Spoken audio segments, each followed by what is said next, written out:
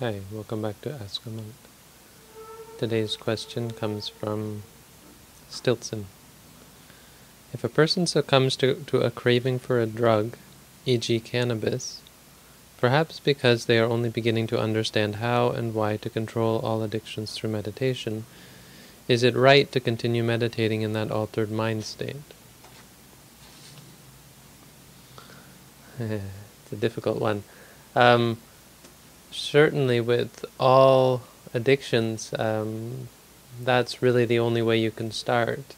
You can't be expected to, in many cases you can't be expected to stop cold turkey, and one of the first steps is to observe the addiction itself, observe the state of intoxication. Unfortunately, it's an intoxicated state, and therefore it's antithetical to mindfulness or to clear awareness. So the ability to do so is limited. But it's something to keep in mind with all addictions, is our acceptance will help us to overcome it. Our acceptance of our addiction, our acknowledgement of it, that yes, it does exist, we have this addiction, yes, we do want this this object, we do like the sensations and so on, and that's why we're using this mantra, the clear thought, reminding ourselves of what it is. It's an affirmation of the state, not saying that this is good, but saying that this is how we feel about it, and this is how we perceive it, and this is the nature of it.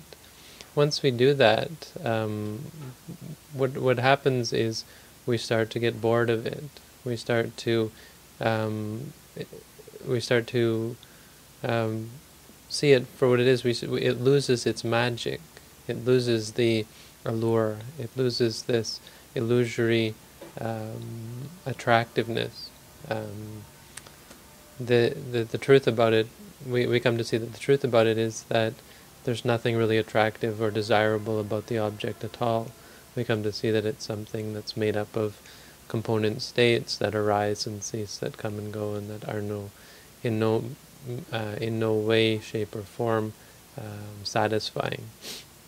And so we see that there's no reason to go after it. It's I would say that I'm worried that it's kind of a cop-out here, where people say, well, I may be intoxicated, but at least I'm meditating on it. And that's sort of getting into the idea that you can somehow meditate in an intoxicated state. And I want to make it clear that the reason why we don't do drugs and take alcohol is because the state of mind that it creates is more or less the opposite of the kind of states of mind that we're trying to create, which are clarity of mind. I would say that cannabis is not a very addictive drug, and alcohol as well, I think, is probably not so addictive either physically, though some people say it is, and there are certainly people who say it's genetic and so on.